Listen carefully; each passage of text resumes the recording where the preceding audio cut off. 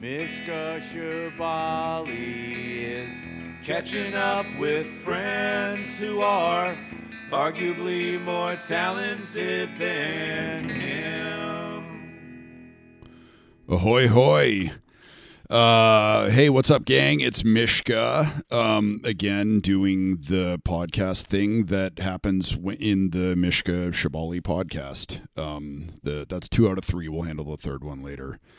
Good stuff in the pipeline, a podcast with writer Laura McCown, and I'm going to scramble and record a couple more here. I have Avery Moore on deck, and I don't know, reaching out to a couple of folks I'm excited about. I feel like I got to keep you posted on the latest sort of updates here. I think I mentioned that I'm down to 8 fingernails now, and it's so weird. Like on my pinky finger, it's just the fingernail that I was worried about just fell out completely. And it's such a weird sensation just sort of walking around with this part of your finger exposed that should not be exposed. It doesn't hurt anymore, but touching anything just feels far too intimate, like somebody is licking your eyeball. And now I can't come any other way. That's real gross.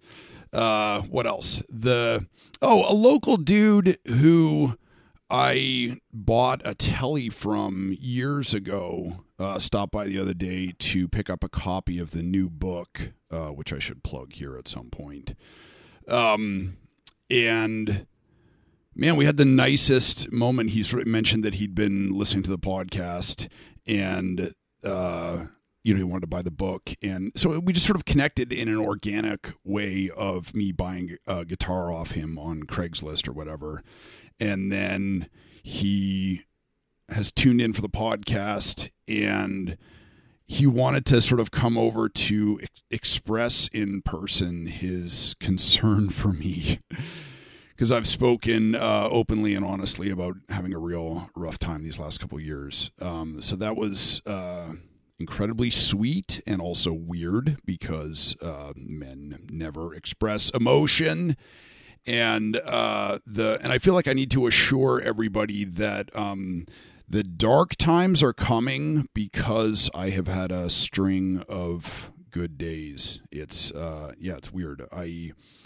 My therapist kind of dumped me, and then I kind of dump me. I'll dump you, and I've been feeling real good since then. So I don't know. It's bizarre. I'm also feeling good today because I just listened back to this podcast with my friend Roberto, and fuck, it just made me miss him so much. We had such a good time when he was here. He's a brilliant dude, very thoughtful guy. I met him through Lanigan. We talk about a lot about Mark and our connection with him, our relationship with him. The super intelligent, and one of the things I really appreciate about him is that he's so fucking smart and he's so intuitive that he makes me sound better. He makes me sound like a good guy. So tune in for that conversation. Also, I will be posting our first Patreon-only podcast, a little mini podcast that Roberto and I tacked on at the end. He was staying at Lanigan's house at one point. Lanigan kept loaded guns there. And Roberto shot a fucking hole in the fucking wall. And if you want to hear that conversation, you got to fucking pay for it. You can sign up for as little as $1 a month. But patreon.com/Mishka Shabali. And for now, enjoy this conversation with Roberto Bentivegna, the screenwriter for Book of Gucci. Book of Gucci? God damn it.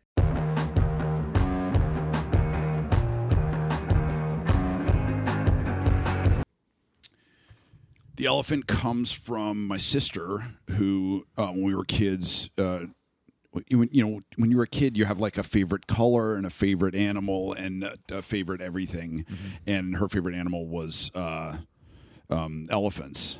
Right. And she and I,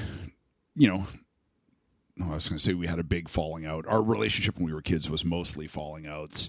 And then after I got sober, I decided that I wanted to, not just to apologize, but to communicate to her that like I was committed to having a friendship with her. Yeah.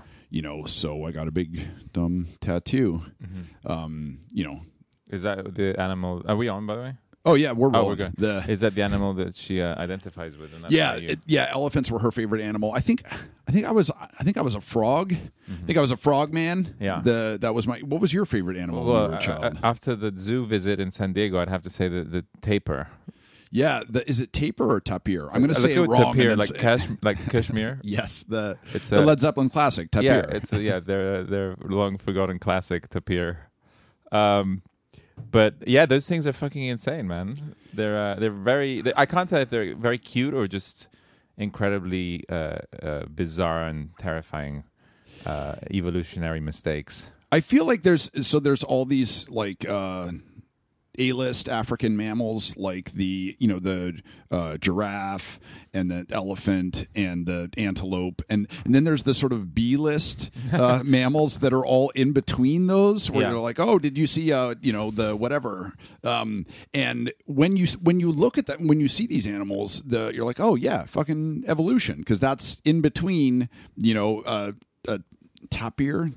Yeah. It feels like it's in between an elephant and it's like something else, and the unfinished draft, and an anteater or the version 1.0. They were still figuring out where to put the pieces, and then people are like, oh no, God made everything, right? And then a hyena comes around and eats its asshole.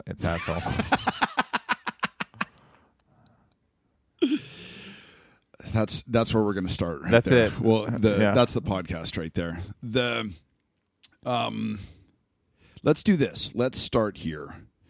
I want to talk about your writing, what you've been up to, the sort of arc of your creative career. But let's start with Mark. Okay. How did you meet Mark? The arc of Mark. Yes. The Mark of the Covenant. I met Mark, let's see, he was 49 because he was about to turn 50. So that would have been, how many years ago? 8 years ago? 8 years ago, yeah. And it's a really funny story because I was a fan. I mean, I was a huge fan of his music. And when I came to the US at 19 to study film, the album that accompanied me was Field Songs. And it's amazing how albums can, they're markers for your life, for great moments, for bad moments, for everything. And so I associate basically adulthood in a way, like me, leaving my parents behind, going to the US with that album. And I used to put all of his songs onto my short films because my short films were so shit. And music has this incredible power in movies of making terrible shit look less terrible because, it's beautiful music, so you can slap it on anything and it kind of gives it this like ethereal aura. And conversely, if you're watching something and you turn the sound off, it's everything's stripped away. And, right. If it's still good with the sound off, I think you've found something. It's true, yeah. Although I do think that the emotional impact in movies most of the time is musical. I think that if you watch a scene from a movie that makes you cry without sound and without music, I don't know that you'd have the same reaction. I think it's 80% is the music. You can play an Ennio Morricone score, and I will start, crying. Yeah. But if I just watch the scene from Cinema Paradiso without music, I'm just gonna go, okay, where's the music? Yeah. But anyway, so I listened to his music and I always followed him throughout the years, like every time he released something, I would always listen to it. And then when I started writing and making movies myself, mostly writing them, I really wanted him to be in a movie that I had written called The Eel, because it's sort of like an acid western, and he had such a great look, and he had sort of a gunslinger attitude about him, Yes. So through my agent and his agent and that whole sort of thing that, people do to like legitimize themselves rather than just emailing him out of the fucking blue. Which is what I did. Which is what you did, which is probably what I should have done. But we went through the hoops, and then he read the script and he was like, I love this, let's meet. And so we met in a cafe in Silver Lake, and I was vaping, and he always gave me shit for it. He was like, good thing you're not an asshole, because when I saw you fucking vaping, I was like, who is this guy? Why are you vaping, bro? Yeah, why are you vaping, bro? And so we had this beautiful meeting, and he rolled up. Of course, he rolled up in the Magnum, the hearse, the Magnum XL SRT, and from that moment on, like the next night, he invited me over to his house. I was dating this girl at the time, and we went over, and we had fried chicken with him and Shelley, and I met all the animals. And from that moment on, it became this incredibly intense, beautiful friendship, where at one point we would almost hang out every day or communicate every day, or he read all of my stuff. And the movie never happened, which is very sad, but the movie didn't happen, but he was always supporting me and really believing in me, which I think when you're not believing in yourself, having someone of that artistry and someone that you really admire, that can make the difference between giving up and keeping going. It really gives you a stamp of legitimacy. Getting peer-to-peer support, to do a show and make the bachelorette party or the people in the front row or the hardcore fans laugh means almost nothing. Yeah. When you can make the other comics laugh, then you're like, fuck yeah, I'm onto something. Oh, dude, that's a beautiful way of putting it. Yeah. We were talking about this earlier, that Mark was a hero. He wasn't a peer. Right. So it's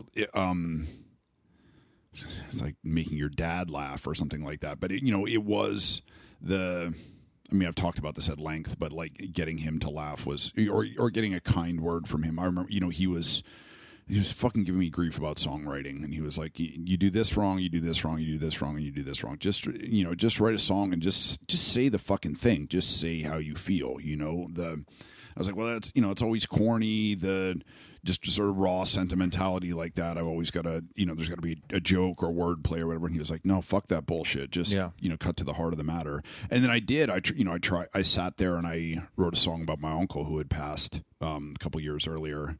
And then I sent him a phone demo. And he was like, see, I knew you had it in you. I gave you specific instructions, do this, do this, do this, do this, and 45 minutes later, you write a perfect song and deliver it to me. Let's record it. Yeah, amazing. Just telling you that story, I feel like 2 inches taller. I did not get a lot of kind words out of him, but to have that, I think every kind word he said to me, every supportive word he said to me, you cherished it. I carry all of them. Yeah. I always make this joke to people because with buying and selling cars and buying and selling guitars and stuff like that, I end up doing a lot of like large cash transactions in person, and people are always so sketchy about it now of like, oh, meet me in the Safeway, parking lot, or, I'm like, no, fucking just come to my house and fucking pick the thing up. Like, and I always make the joke, that like I've, bought enough drugs off of Craigslist to be able to make a call pretty quickly as to whether I can trust someone or not. Whether they're going to murder you or not. Yeah. And Lanigan was that to the nth degree. Yeah. That he would just sort of do a read on you. On people. Yeah. Yeah, well, that's the thing. I always felt very, very grateful that I made the cut.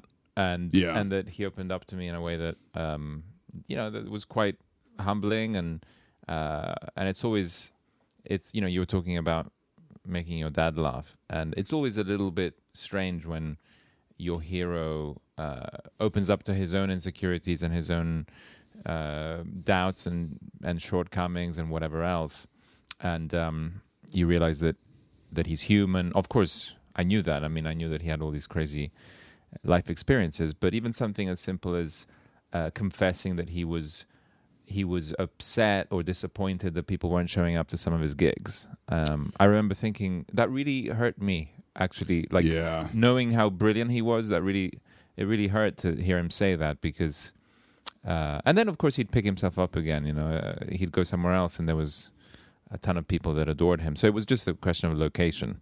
In Europe, he had a completely different reception than in some of the gigs he was playing in the US, and he always said that. So watching that Chet Baker documentary, and the Chet fucking Baker, and he's at, in the sort of final scenes, he's at this festival in Europe, and he's like, these fucking people are talking. These people like just won't listen, And there's live recordings of Townes Van Zandt with people like squawking and talking and chattering and giggling over him, and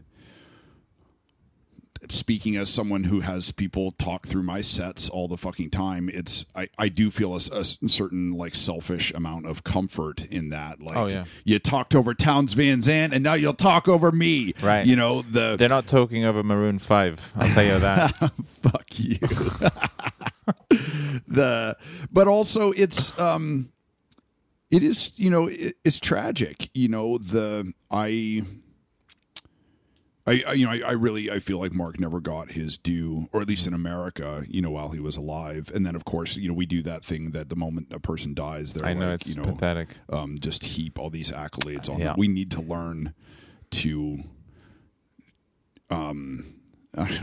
worship people while they're alive, or to not wait until somebody's dead to dive into their work. Well, and also, I mean, if you're a connoisseur or whatever of music of that time, he was on another level. Some of the people, and without making any names, there was a few people that he loathed that became incredibly successful from that circle, and you kind of just go like, what makes them successful to that level, whereas Mark always had to kind of hustle to get his his gospel out. And it's it's like anything. It's it's like Van Gogh, right? I mean, never sold a painting in his lifetime and became the most successful painter ever after he was dead. I mean, I don't think Mark was at that level. Like, I think there was a lot of, even within his lifetime, there was a lot of people kind of already hero worshipping him, and so I think too that Mark was a difficult man. And I did a great podcast yesterday with Joe Cardamone, and he was talking about being on tour with Lanigan, and he was like, yeah, the Seattle show, Mark didn't even show up for that. Like, we headlined that show. That's right. He told me about the no-show gigs. We romanticize that. Yeah. Dude, it's so much easier to deal with you. Like, I think it's so admirable that you're such an affable person, and you're so easy to talk to, easy to get along with. But you're sort of exhibit A, that you don't have to be an asshole or a piece of shit or a junkie or an outsider to make art. Well, I have my own internal conflict.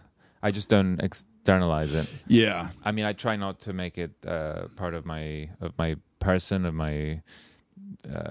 how I present myself to people. I kind of keep that stuff private. But the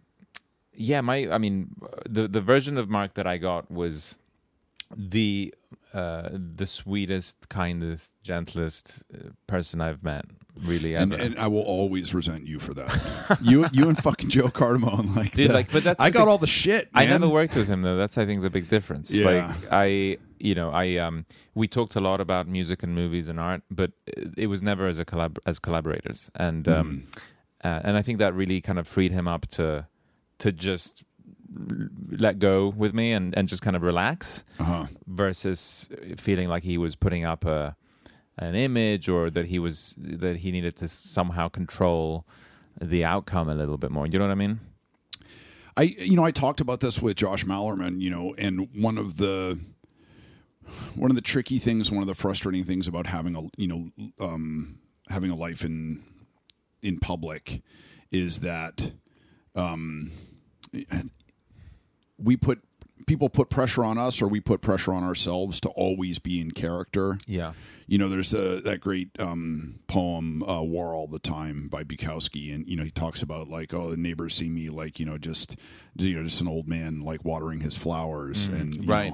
I got that version of Mark. Yeah. I got the Mark watering the flowers. Yeah. Yeah. I mean, and talking to the dogs. And that was so, of course, I got really the beautiful. other version too, but not to the extent I think that some of his friends or you or I absolutely got the War All the Time version a couple of times. Yeah. He was also incredibly could be incredibly tender and incredibly sweet. And I don't know. I remember getting yelled at more though. Actually, I should go back through my emails and text messages and stuff like that. One of the things that I will say in praise of being a drunk or an addict for a large portion of your life is you get really fucking good at apologizing. Right. Like I can write an apology now you become it'll look like a wedding cake. The Caravaggio of apologies. Yes. Yeah. And Mark could apologize the paint off a van. Oh, like dude. Speaking of van, that apology that went public that he made to the Screaming Trees guitar player. Yeah. That was amazing because it kind of came out of nowhere. I mean, I don't think he ever said a single good thing about that band or about that specific dude. And then that text message was like this incredibly forgiving, self-forgiving thing that he did, and it's tricky, because while we were doing the book, multiple times I was like, man, you're going pretty hard on this guy, and I was like, maybe, you guys were young, you were fucked up, egos and alcohol, and he was like, no, man, I gotta get it out. Yeah. And get it out, write it, but then don't publish it. And I fought with him about that, and at the end of the day, it was his call. Yeah. And I was just thinking, by the way, like I drove out, I don't know, like 6 years ago. I went from LA to New York, and I drove out to San Angelo in Texas, and I texted Mark, and I was like, I'm in this little town. It's pretty cool. It's like this, sort of artsy craftsy little town in Texas, and he goes, "That's where my former guitar player lives." and then for a second he was like, I should probably reach out to him and say hi. Like for some reason he saw it as like a sign. That I was texting him from San Angelo, and so yeah. But anyway, I mean, my friendship is something with him is something that I'll cherish it forever, man. I mean, it was it was very special to me from the beginning to the end and beyond. It's funny, from I did a solo podcast. I talked to Alec Bemis, who one of the founders of Brassland with the National. He got to be a huge Lanigan fan. It's always nice when you meet people and they know who he is. It's like you're a member of a cult. Absolutely. And that was one of the things I talked about with Joe yesterday, is that the grief is horrible. Grief is the fucking worst. But it has come with this strange gift of connecting with his. I mean, talking to Joe yesterday, it was like meeting somebody who's into the same fucking type of pornography that you are, or something like that. Or like, have you seen that one? Like, I like that part. When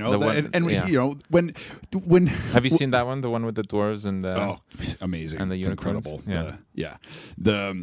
My VHS tape is like all blurry in that part from like hitting the like pause, rewind. I'm impressed you still watch VHS. I'm a purist. It's the analog pornography. It's like it has that weight to it. Yeah. Nobody ever went back to VHS saying like the way that they did with vinyl. Because the fucking nostalgia. It just looks like shit. I think everybody just accepts the VHS looks like shit and that there's nothing good about it. I watched the Chicago Bulls documentary, The Last Dance. Yeah. Not a sports fan, not a basketball fan. fucking incredible. You watched it on VHS? It was shot in whatever the 90s. Oh yeah. So it's and it was basketball games. So the quality is like just if you like squint, it sharpens up a little bit. And that was just I loved it. I've never had fucking sports make me cry, but I might make my students watch it this year just to be like to push past all the sort of like literary pretension of I'm going to make you watch a sports thing, and because it's about storytelling at the end of the day, and it's about storytelling and character development and editing. And I mean, sports movies. I remember somebody was asking me like, "Do you want to do a sports movie?" And I think my initial reaction was "fuck no," because I thought they meant like something really jockey and kind of whatever. But there's some amazing movies. I mean, if you think Raging Bull is a sports movie. Yeah. So it's The Wrestler is a sports movie. I mean, it's like The Color of Money. I mean, there's some great movies that are you don't even think of them as sports movies. I remember towards the end of my drinking career, I was we were flying to the UK to go on tour, and it was I was in a band with one of my oldest friends, and he was like, "Oh, you should watch The Wrestler. You'll like that." And I watched it, and he was like, "So what do you think of it?" And I was like, I don't know, man. Like, it fucking reminded me too much of my life. And he looked at me. He looked at me and he said, "Your life doesn't have a redemptive part." That's great. Or a daughter. Yeah, not that you know of. Yeah, she might show up. Let's talk about the arc of your career and where you were, where you met Mark, and I don't know, the disappointment of not having the eel get made. Mm-hmm. To be an artist, you sign up to be a professional failure. Right. And most of the seeds don't take root. That's true. And we fucking carry that around with us. And I think in screenwriting or in filmmaking, probably more than in any other art form. Yeah. The only other job that I think is kind of similar to screenwriting is architecture. And I recently read a graphic novel called Asterios Polyp by Dave Mazzucchelli. Okay. It's a great graphic novel, and it's about an architect. They're called paper architects. People who basically draw buildings that never get made, that never get built. And I thought the screenwriting in a way is kind of similar. It's like you can write all these movies, and then realize that they don't exist, and it's this kind of bizarre. You're in this bizarre purgatory creatively. I have to say, but we should say that I did finally get one movie made. Yes, we'll get to that. Okay. Slow down. We're going to take our time going through the quagmire of failure and rejection and disappointment. We're swimming through the swamp to get to the ocean. I wrote a screenplay at one point, and when I was sort of publishing all the stories with Amazon, and I met with my agent about it, and and she liked it, and she was like, I'm willing to take it around. And she turned to me and she said, "But I want you to know that most books, when they get sold, they become books. Most screenplays, when they get sold, do not become do not become movies." That's very true. And it scared the shit out of me. Yep. I was like, no, I'll fucking stick to writing books. Yeah. I mean, in order for a movie to happen, there has to be all these elements, and a lot of it is out of your hands. I mean, I just had something happen to this movie that I wrote, that we had a great budget, 2 great actors, and the director just dropped out because he was scared. Because he was basically overwhelmed and couldn't do it. And and that's one person who basically single-handedly destroyed this amazing thing that we were going to do. Yeah. So and that had nothing to do with me. I mean, you just have to. I don't know if you have to become numb to it, because I can't become numb to it. I mean, I'm always going to put 100% of myself into my work, but I think you just have to keep bulldozing your way through. And just pick yourself up again. I mean, I think that's the most important part of it is resilience. When I was a kid, Brazilians also, you need to be very resilient and have no pubic hair. Correct. Yes, and a huge, beautiful booty. which I have. Working on it. And I have as well. We're not doing video, so fuck it. We both have amazing asses. It's true. I saw John Patrick Shanley came to speak at the University of Colorado when I was there, and he spoke about screenwriting. And one of the things that he said is that, you know, to write a screenplay and have it made into a movie, it's sort of like they take your screenplay and they clip it up to a clothesline, and then they take a shotgun and just blast it. And you're like, what the fuck? Yeah. But if you write a good screenplay, then you can still look at the shreds hanging on the line and be like, oh yeah, there. Wow, that's quite a cynical way of looking at it. But I guess it's true. If you're not in control creatively of it, then that shotgun blast, 100%. I mean, that's inevitable because you're giving your script over to someone else to make, whether it's a director, studio, producer.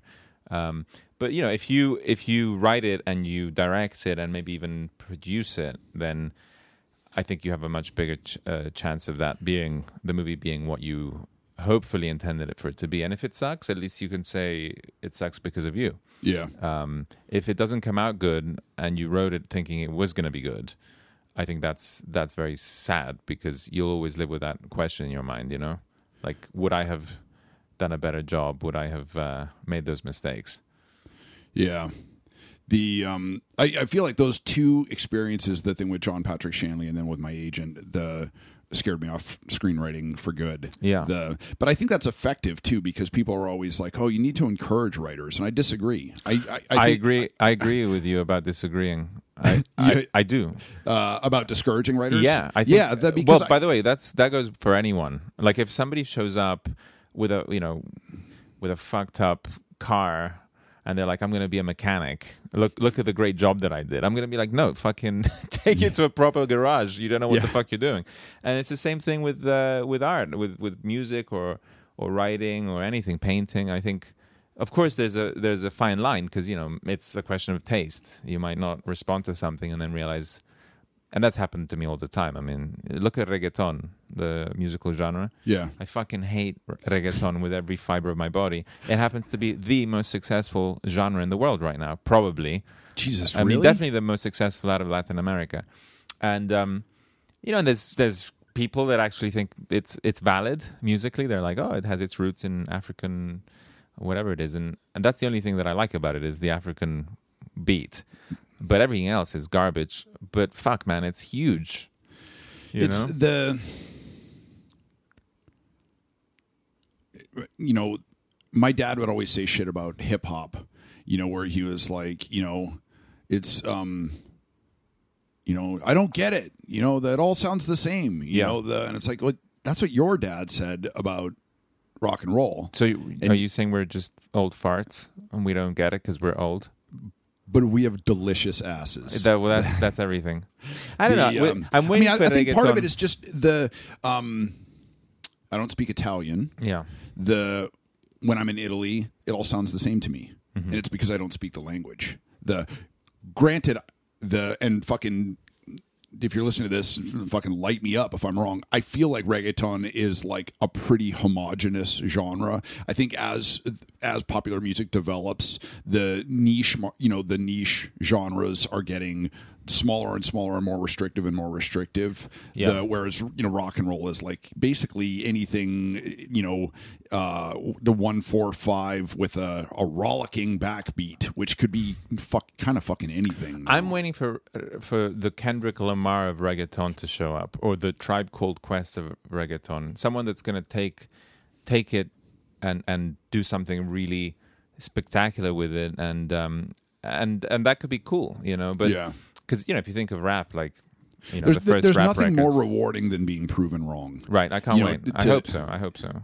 But I have to suffer through that awful shit that's happened. Like, I was listening to Bad Bunny's new album, because I have to, because it's like, I'm trying to fall in love with it. I'm like, okay, there's got to be something here, you know? Yeah. And the best thing about it is there's a group called Bomba Stereo who collaborated with him on a song. And I was relieved to see someone else on the song. I was like, I can listen to this because someone else is involved. That's not a good thing, you know. We'll just be blasting solid reggaeton the whole drive up to Flagstaff. Yeah, can't wait. And back. Right. I should tell people that we Fiesta. are about to embark on the. I'm not saying this as a methcapade. I'm not saying this as a pejorative. But this is a pretty gay trip that we're about to do. Roberto just drove in from L.A. in a rented Tesla. Hey, it's okay. It's okay. And we're going up to Sedona Yep. and Flagstaff. Yep. I don't know. We'll talk matching on Tinder along the way. We'll talk about our feelings. Yeah. Pick up some vibrations in Sedona. Or no, it's not gay. We're just the white women. That's what we are. We're we're Othelmo and Luigi. That's our. We should get matching tattoos. That was truly vile. That was really terrible. When we were like getting ready to do the podcast, then I was like, ready spaghetti. I sent that, and then I was like, oh, this is hideously offensive. This is like a slur against Roberto's going to come in and be like, my father's part spaghetti. Like, how dare you? I'm immune to that stuff. Really, you can offend the shit out of me. I don't care. I'll try and do that on the drive. Yeah, do it. So let's talk about. Let's talk about Book of Gucci. House of Gucci. House of Gucci. I always muff something big in every podcast, and I'm like, A Book of Gucci sounds great. It's like a cross between Book of Eli and House of Gucci. When I kept introducing people, and we get the sort of the details of. We're like, no, man, I never played guitar in that band. I'm the drummer. I was like, oh fuck, how so that's great. Apologies. There's a great viral video of John Cusack being interviewed by this like 20-year-old girl journalist, and she was like, oh, you were so good in that movie Rain Man or whatever, and he's like, what? She's like, yeah, you're in that, right? He's like, no. And then she picks another movie he's not in. Like she completely fucking got the wrong guy. Like she thought she was interviewing someone else. Anyway, Roberto Benigni talking about the Gucci Hotel. Yeah, right with Luigi.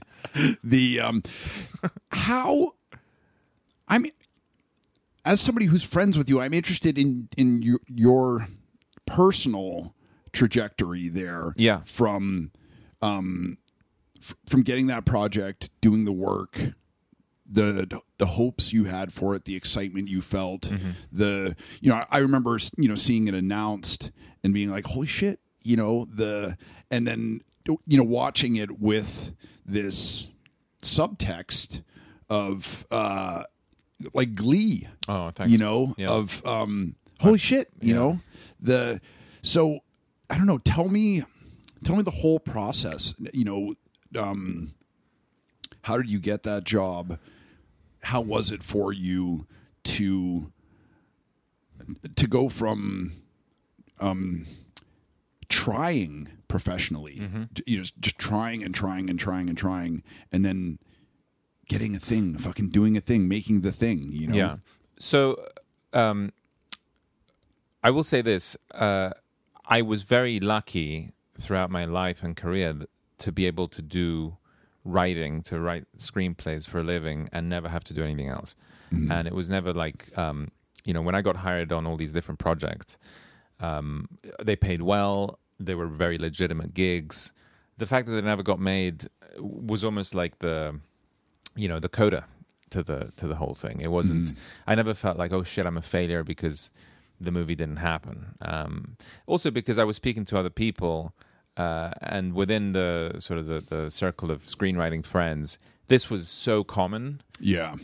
My frustration was the fact that I knew I was writing good stuff, and I knew that some of, not necessarily my friends, but some of the people that got movies made were writing garbage. And I was like, how the fuck is this happening? Like, my stuff, regardless of whether it's genius or not, it's like, it's a lot better than of some of the other things that were getting made, And so there was definitely a part of me that I was getting very frustrated, and also I was getting very close. That's the other thing. It's like, oh, that's almost worse. Well, yeah, because like with the Eel, we had Sam Rockwell attached, we had Ben Kingsley, I was meeting Chris Evans a lot. Like we had all these amazing people, which legitimizes the work, but then at the end, it was always like the horse was afraid to jump over the whatever it is, the obstacle, Are people going back and looking at Yeah. the eel now? Oh yeah, I mean, I'll tell you about that in a second. It's funny, but with Gucci, Ridley Scott and his wife had been trying to make that movie for 20 years. They had all these writers come in and out. They spent $4 million in development on that movie, which is insane. Wow. And none of the scripts landed. They were just not. They weren't satirical enough. They were very dry. They didn't find the humor in the story, which I think to me is grotesque. The story is grotesque. The characters are grotesque. And so they basically, after 20 years, they were almost ready to give up on it. And the president of that company, of Ridley Scott's company, is somebody that has always championed my work.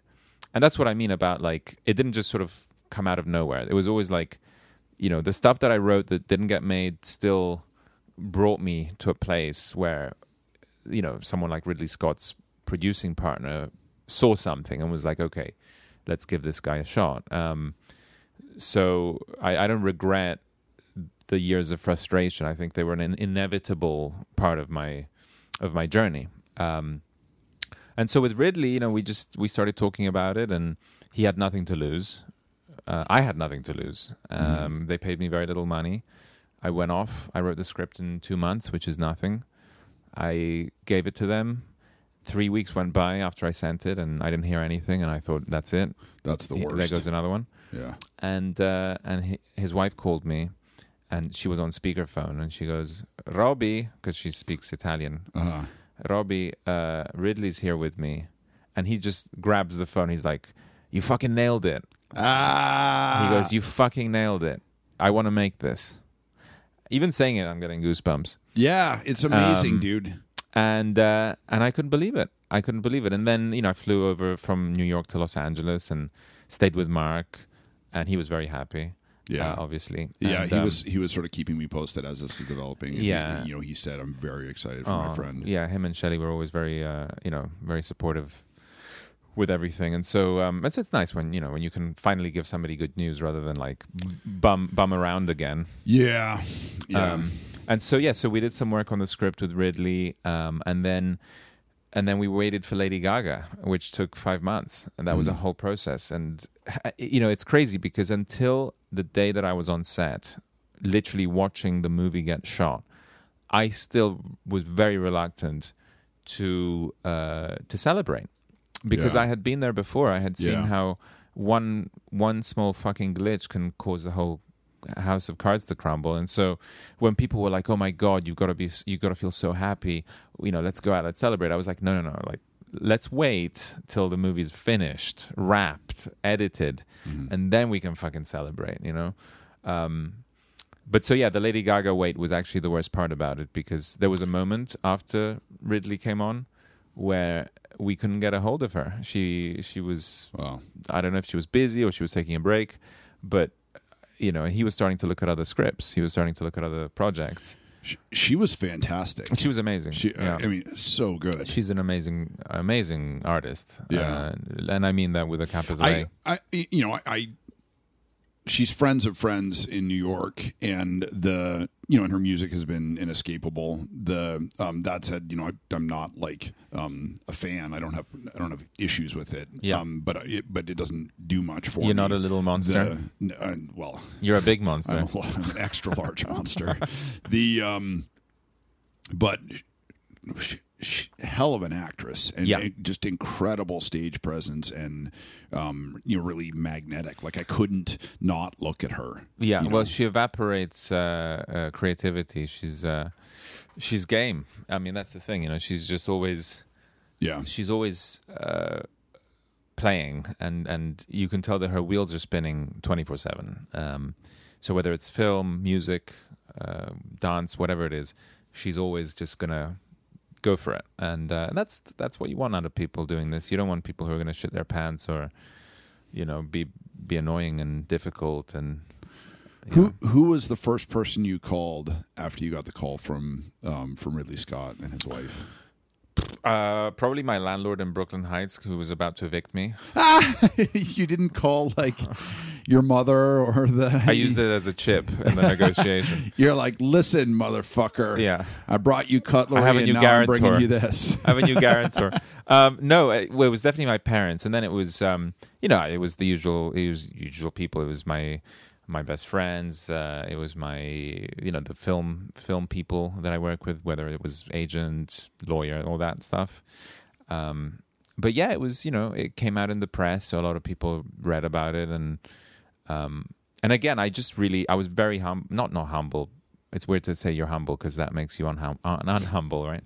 I was reluctant. I just didn't want to talk about it. Yeah, I didn't want to jinx it, Yeah, in the work that we do, if you leak to your friends or if you leak to a small group of people that Mark Lanigan's going to produce your next record, inevitably he doesn't do it. It's not going to happen. Well, that's true. And the more people you tell, the more likely, and the cooler the thing is, the more excited you are. Yeah. I've had a couple of projects where my agent or my contact on the project was like, "No, this is definitely going to happen. I guarantee this is." Yeah. And the more assurances they give you, you're just like, "This is fucking." bullshit. Listen, the movie that I was about to make in the fall, the director pulled out of. That was, to me, the most certain thing I had going. And that is now very uncertain. And the other three things that were in my rearview mirror that I wrote pre-Gucci, two of them just got bought for me to direct. Mm-hmm. And there's another thing that I'm doing. And, so it's like you can't really tell what's going to go and what's not going to go. And that's what I mean about bulldozing your way through. I mean, you just have to pick yourself up immediately and keep moving, It's tricky being an artist because, one of the things that,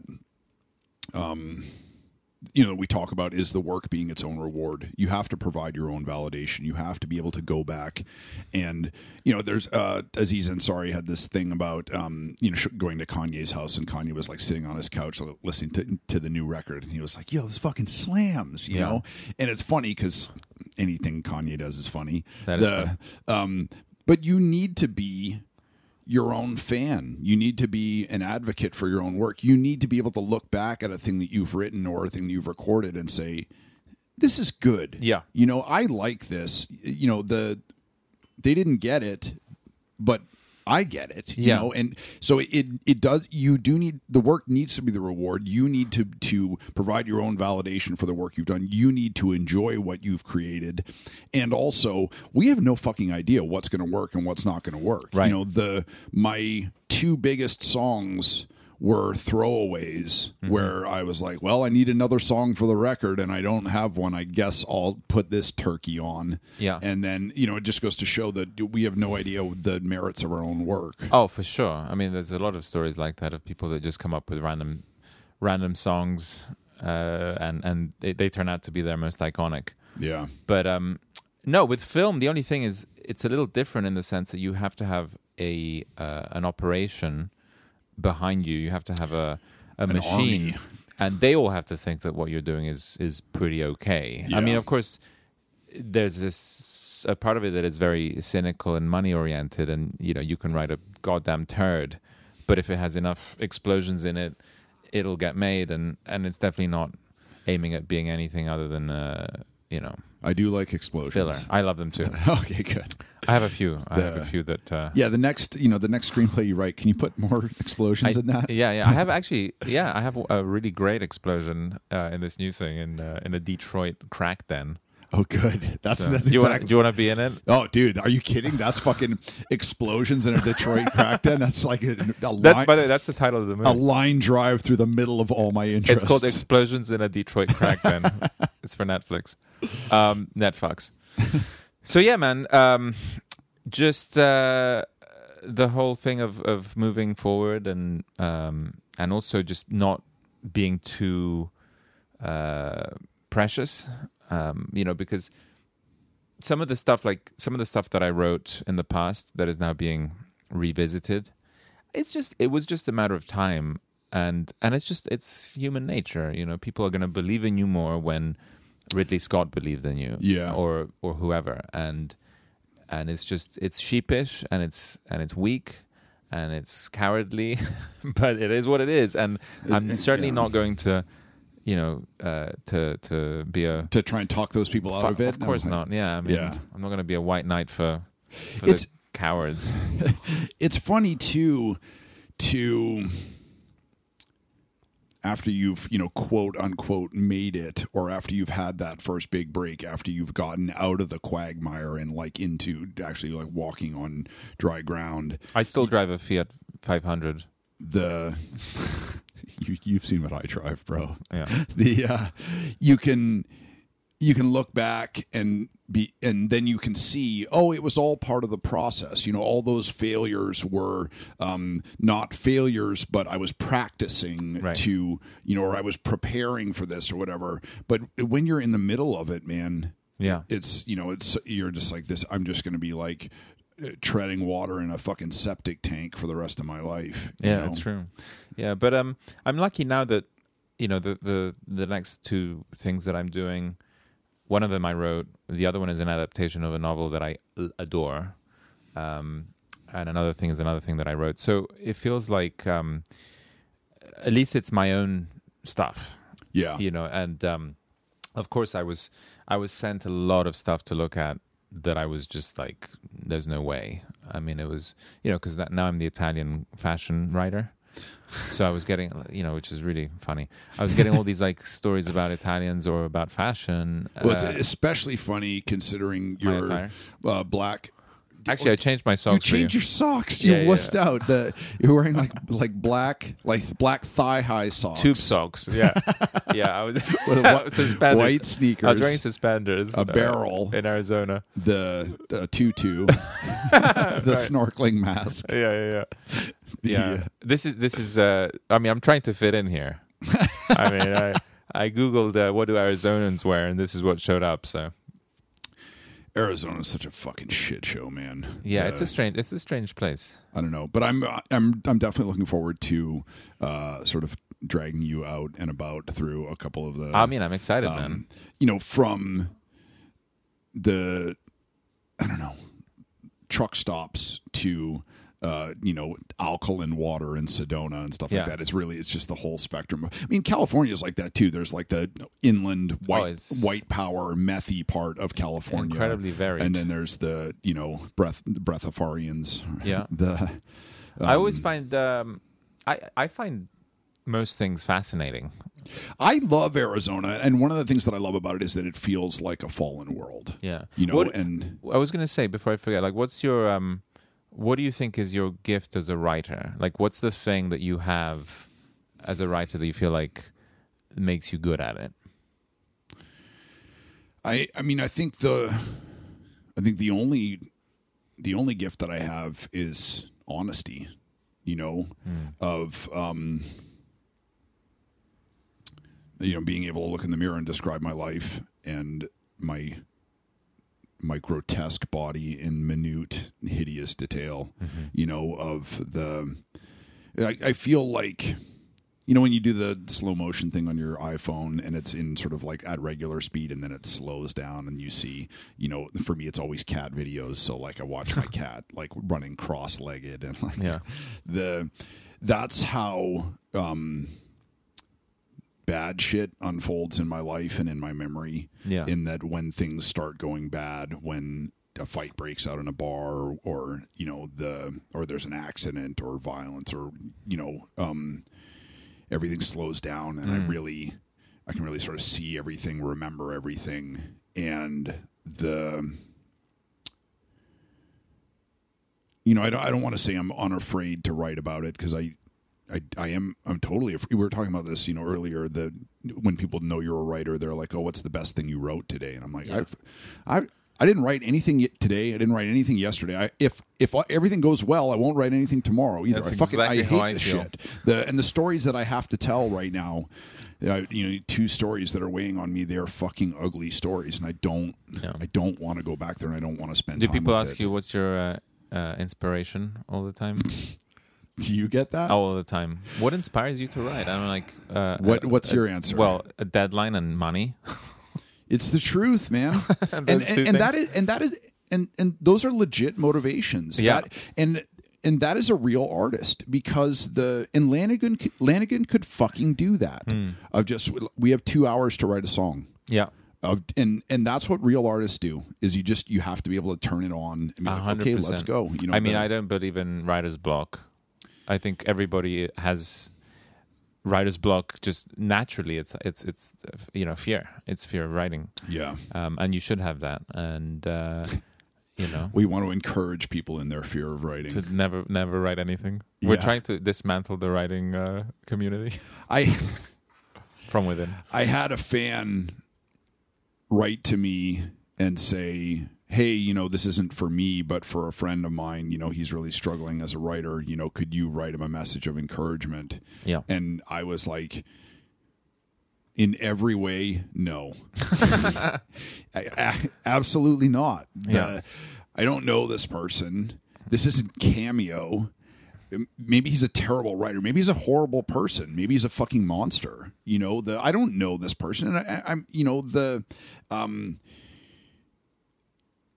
you need to inspire yourself. You need to encourage yourself. If you make something good, I won't be able to prevent myself from telling you, holy fucking shit, that's so good. Right. But it's the amazing thing about comedy is that it relies on an unconscious response. People don't decide to laugh. It's something that happens to us. Yeah, it's an instinctive reaction. That's if you're asking for encouragement, it's like can you pretend to laugh at this joke? So no, just make something fucking amazing. Put it somewhere where I can't avoid seeing it or experiencing it, and then I won't be able to not respond. Right. Because I do believe in that shit. We both do. We absolutely believe in the transformative power of storytelling and writing. Oh, and for sure. I know your work has changed your life. Yeah. Like Lanigan's work, changed both of our lives. For sure. We still very much believe in it. But I don't know. I feel like if you need your hand held through it, you should look into doing something else. Yeah, I had a situation with someone that was very strange, because it's like what I was saying earlier about, if you're not good at something, you should probably just not do it. And that was a situation with this person that he kept showing me work that he was doing, writing, directing shorts, stuff like that, and there was nothing in there that made me feel like he should continue doing it. And and it's tough. It's like, what do you do? I mean, do you tell that person pick something else? And that's very arrogant, right? But at the same time, you don't want to be you don't want to lie to them. You don't want to sort of be like. The best thing I could do was to tell him to go to writing school, and he didn't do that. And he was like, "Oh no, I don't need to do that. I can just read a bunch of books." So there was also an element of naivety and arrogance. Yeah. Yep. But I think with 90% of people, you can tell. Like it's like a musician. The moment they pick up an instrument, or they sing, or whatever it is, or whether it's even sports, soccer. The way I can't fucking juggle a ball, I'm probably not going to be I'm also 39. I'm probably not going to play for an Italian national team. But it's just a gift. Either you have it or you don't. At the end of the day, Also, I'm hard pressed to recall the kind things that people have said to me or the encouraging things that people have said to me. But I remember clearly I worked for Robert Christgau, who was known as the dean of rock critic. Yeah. Yeah. I disagree with most of the things he writes. I worked as because I worked as an intern for him. And at one point I just was like, okay, you've got to give him a CD of your stuff. Yeah. And I did. And there was that 3 weeks went by, 3 weeks of agony where you're waiting. And I was like, hey, Bob, did you have a chance to listen to that CD? Yeah. And he turned to me and he said, Mishka, you can't sing at all. Like two separate sentences. And it hurt. Oh, no. And because I loved his work. I loved his writing. I loved his taste, and I felt like here it is. This is the nail in the coffin. Well, this is a voice of authority. This is God saying, nope, and that put fucking fire in my belly. You know, because Grant, I am not Bob Dylan, but that's also the same thing that they said to Dylan. That's true. You know, and and 90% of punk bands couldn't sing. All my favorite singers can't sing. Yeah. You know, and if you looked at the way that Lanigan sang and his fucking chain smoking and a mouthful of chewing tobacco, sitting down to record, any vocal coach would be like, "Fuck no, just do the opposite of everything you're doing." Yeah. But I asked him about his vibrato technique once. Oh yeah, because he had an amazing vibrato. Yeah, and he was like, I just do it. I don't even. I was like, I asked him. I was like, have you ever taken a singing lesson, Mark? And he laughed. I can't believe you got away with fucking asking him questions like that. Yeah. Oh, dude, I asked him so many questions that I was like, should I ask this? Yeah. I hope in the car on the way back you're like, oh, what the fuck did I just do? Yeah. Well, that's the thing. I was quite disarming in my honesty and curiosity. But yeah, so I asked him about singing lessons, and he just laughed at me and was like, fuck no, never. But he had, he could do it. I mean, that's something that people go to school for, to develop that vibrato technique. But I honestly, there were times where I theorized that he had an extra lung, or how bullfrogs have that flap of skin that they inflate, and then that there was something physiologically different about him. But there was the way that Jimi Hendrix had something. Beautiful long hands. Yeah, I mean, it's that's what I mean about the gift thing. It's like, it's just it goes beyond practicing and beyond believing in yourself. I think it's just genetics. It's tricky, because I want to tell people it's hard work and it's practice and that's it. It's nothing else. And both of those things are necessary. Mm-hmm. But you do have to have something. Yeah, you have to have something, and you have to sort of work and repetition and practice hones it and refines it and stuff. Yeah. But if there's nothing there, you can just keep working and work and keep getting, it's like an asymptote, you keep working and working and almost getting good. And each time you make less progress towards the goal and never actually get there. I used to book bands in Brooklyn, and I would listen to these CDs where I was like, man, this is so close to being good and it sucks. Because it sounded like everything else, or if something sucks in every way, it's memorable. Yeah.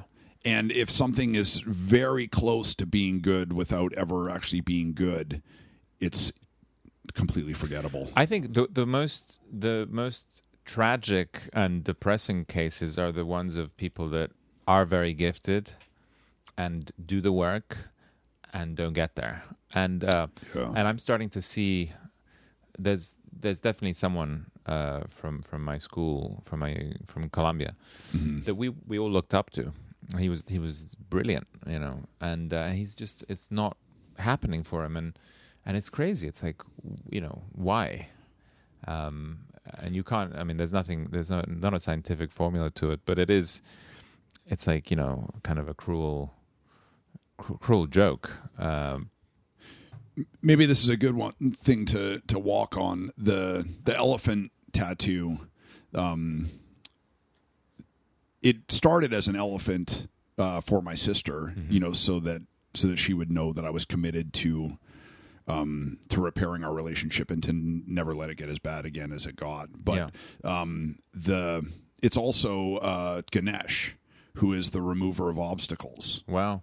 Because for so much of my life, I felt like I was plagued by obstacles, mm-hmm. and and in hindsight, there were obstacles that I was putting up. Right, of course. And I still do that. It didn't go away when I quit drinking, mm-hmm. but you find new ones.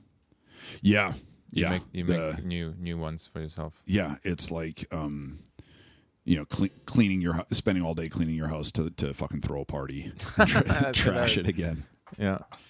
Well, let's get out of here. Let's head up to for our Thelma and Luigi. Yeah, our Thelma and Luigi, our wild road trip shenanigans. If they don't, if nobody hears from us, they should probably call the cops. Yeah. Don't call the cops. No. Who do they call? I don't know. We'll get a fixer. All right. Thank you so much for coming out here to visit me. Thank you, man. Doing It's this. great to see you. And hopefully we'll go and get into some fucked up trouble and then have to do another podcast too. That sounds great. Awesome. Thank you. Well, hello there. My name is Cheeto. I am an adorable little three-legged puppy, and as you all know, adorable little three-legged orphan puppies all care about quality podcasts. And I want you all to know that I subscribe to the Patreon for the Mishka Shabali podcast, and you should too. It's the only thing I like more than kibble. Nom nom. So please head on over to patreon.com/Mishka Shabali. Sign up. There's all kinds of good crap there. There's writing advice and tips. There's unpublished stories. There's a bunch of demos. A bunch of sort of loose dispatches from my life. I mean, his life. And I don't know, just really good stuff that adorable three-legged orphan puppies named Cheeto really love. And you will too. So patreon.com/Mishka Shabali. All the proceeds will go to puppy food for orphans or other things. Okay, thank you.